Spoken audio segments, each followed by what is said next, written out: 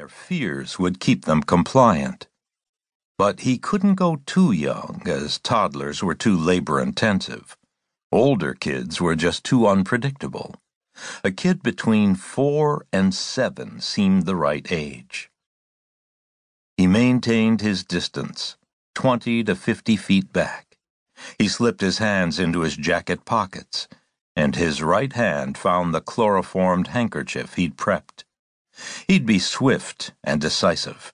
The kid and the people around him wouldn't know what hit them.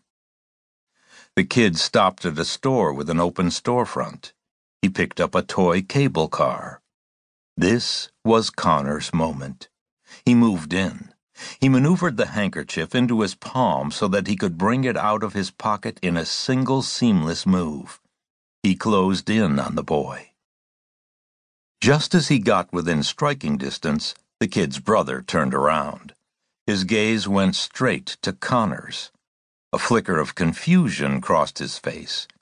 He recognized something was off, but it was clear by his expression that he didn't know what. Fear kicked in, and he doubled back to his little brother. Connors aborted the abduction and let the boys go. Snatching two in public like this wasn't an option. Big Brother grabbed his little brother's hand and hauled him in the direction of their clueless parents. Losing his fish like this didn't upset him. He admired the brother for his simple and prompt action. It was a good sign that the survival instinct was alive and well. He peeled off and bought an ice cream from a store.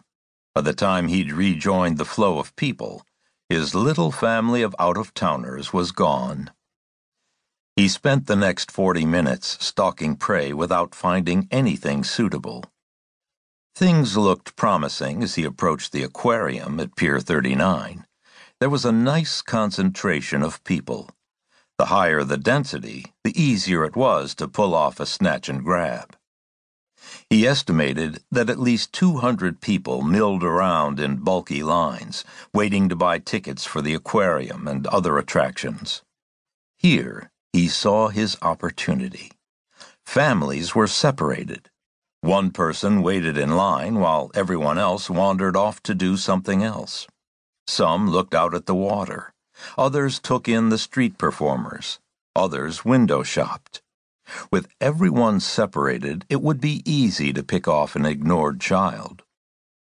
A large family, he judged from their accents they were British, drew his eye. He guessed there were 8 to 10 of them spread out across the sidewalk. It was a multi-generational affair with parents, kids, and possibly uncles and aunts. A couple of guys stood in line at the brightly painted Can't Miss It information center and box office. They called across to a pair of women with a waifish preteen girl. 4 or 5 kids between 6 and 12, lost in a game of their own devising, ran around between people's feet. "Matthew! Matthew!" one of the women yelled.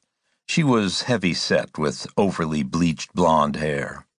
Despite the chill in the air and the cloudy day, she sported a sunburn across her face and shoulders. A boy of around 12 stopped running. "Where's Grace? I told you to keep an eye on your sister." "I am. She's over there," he said. Connors looked over in the vague direction of where the boy pointed. It took him a moment to spot the lone figure of a young girl, maybe 5 or 6 years old, looking at a sign for the aquarium, a stuffed rabbit dangling from one hand. She was the perfect candidate in every way. "Make sure you look after her. That's your job for today." "Yes, Mom, I know." "Just see that you do." Matthew shook his head and rejoined the game with the other kids, at the expense of any and all concern for Grace. Connors wandered over to the girl, who was now watching a street performer juggle bowling pins. She was part of a semicircle of a dozen or so people. No one asked the kid whom she was with. Everyone seemingly assumed that she was with someone,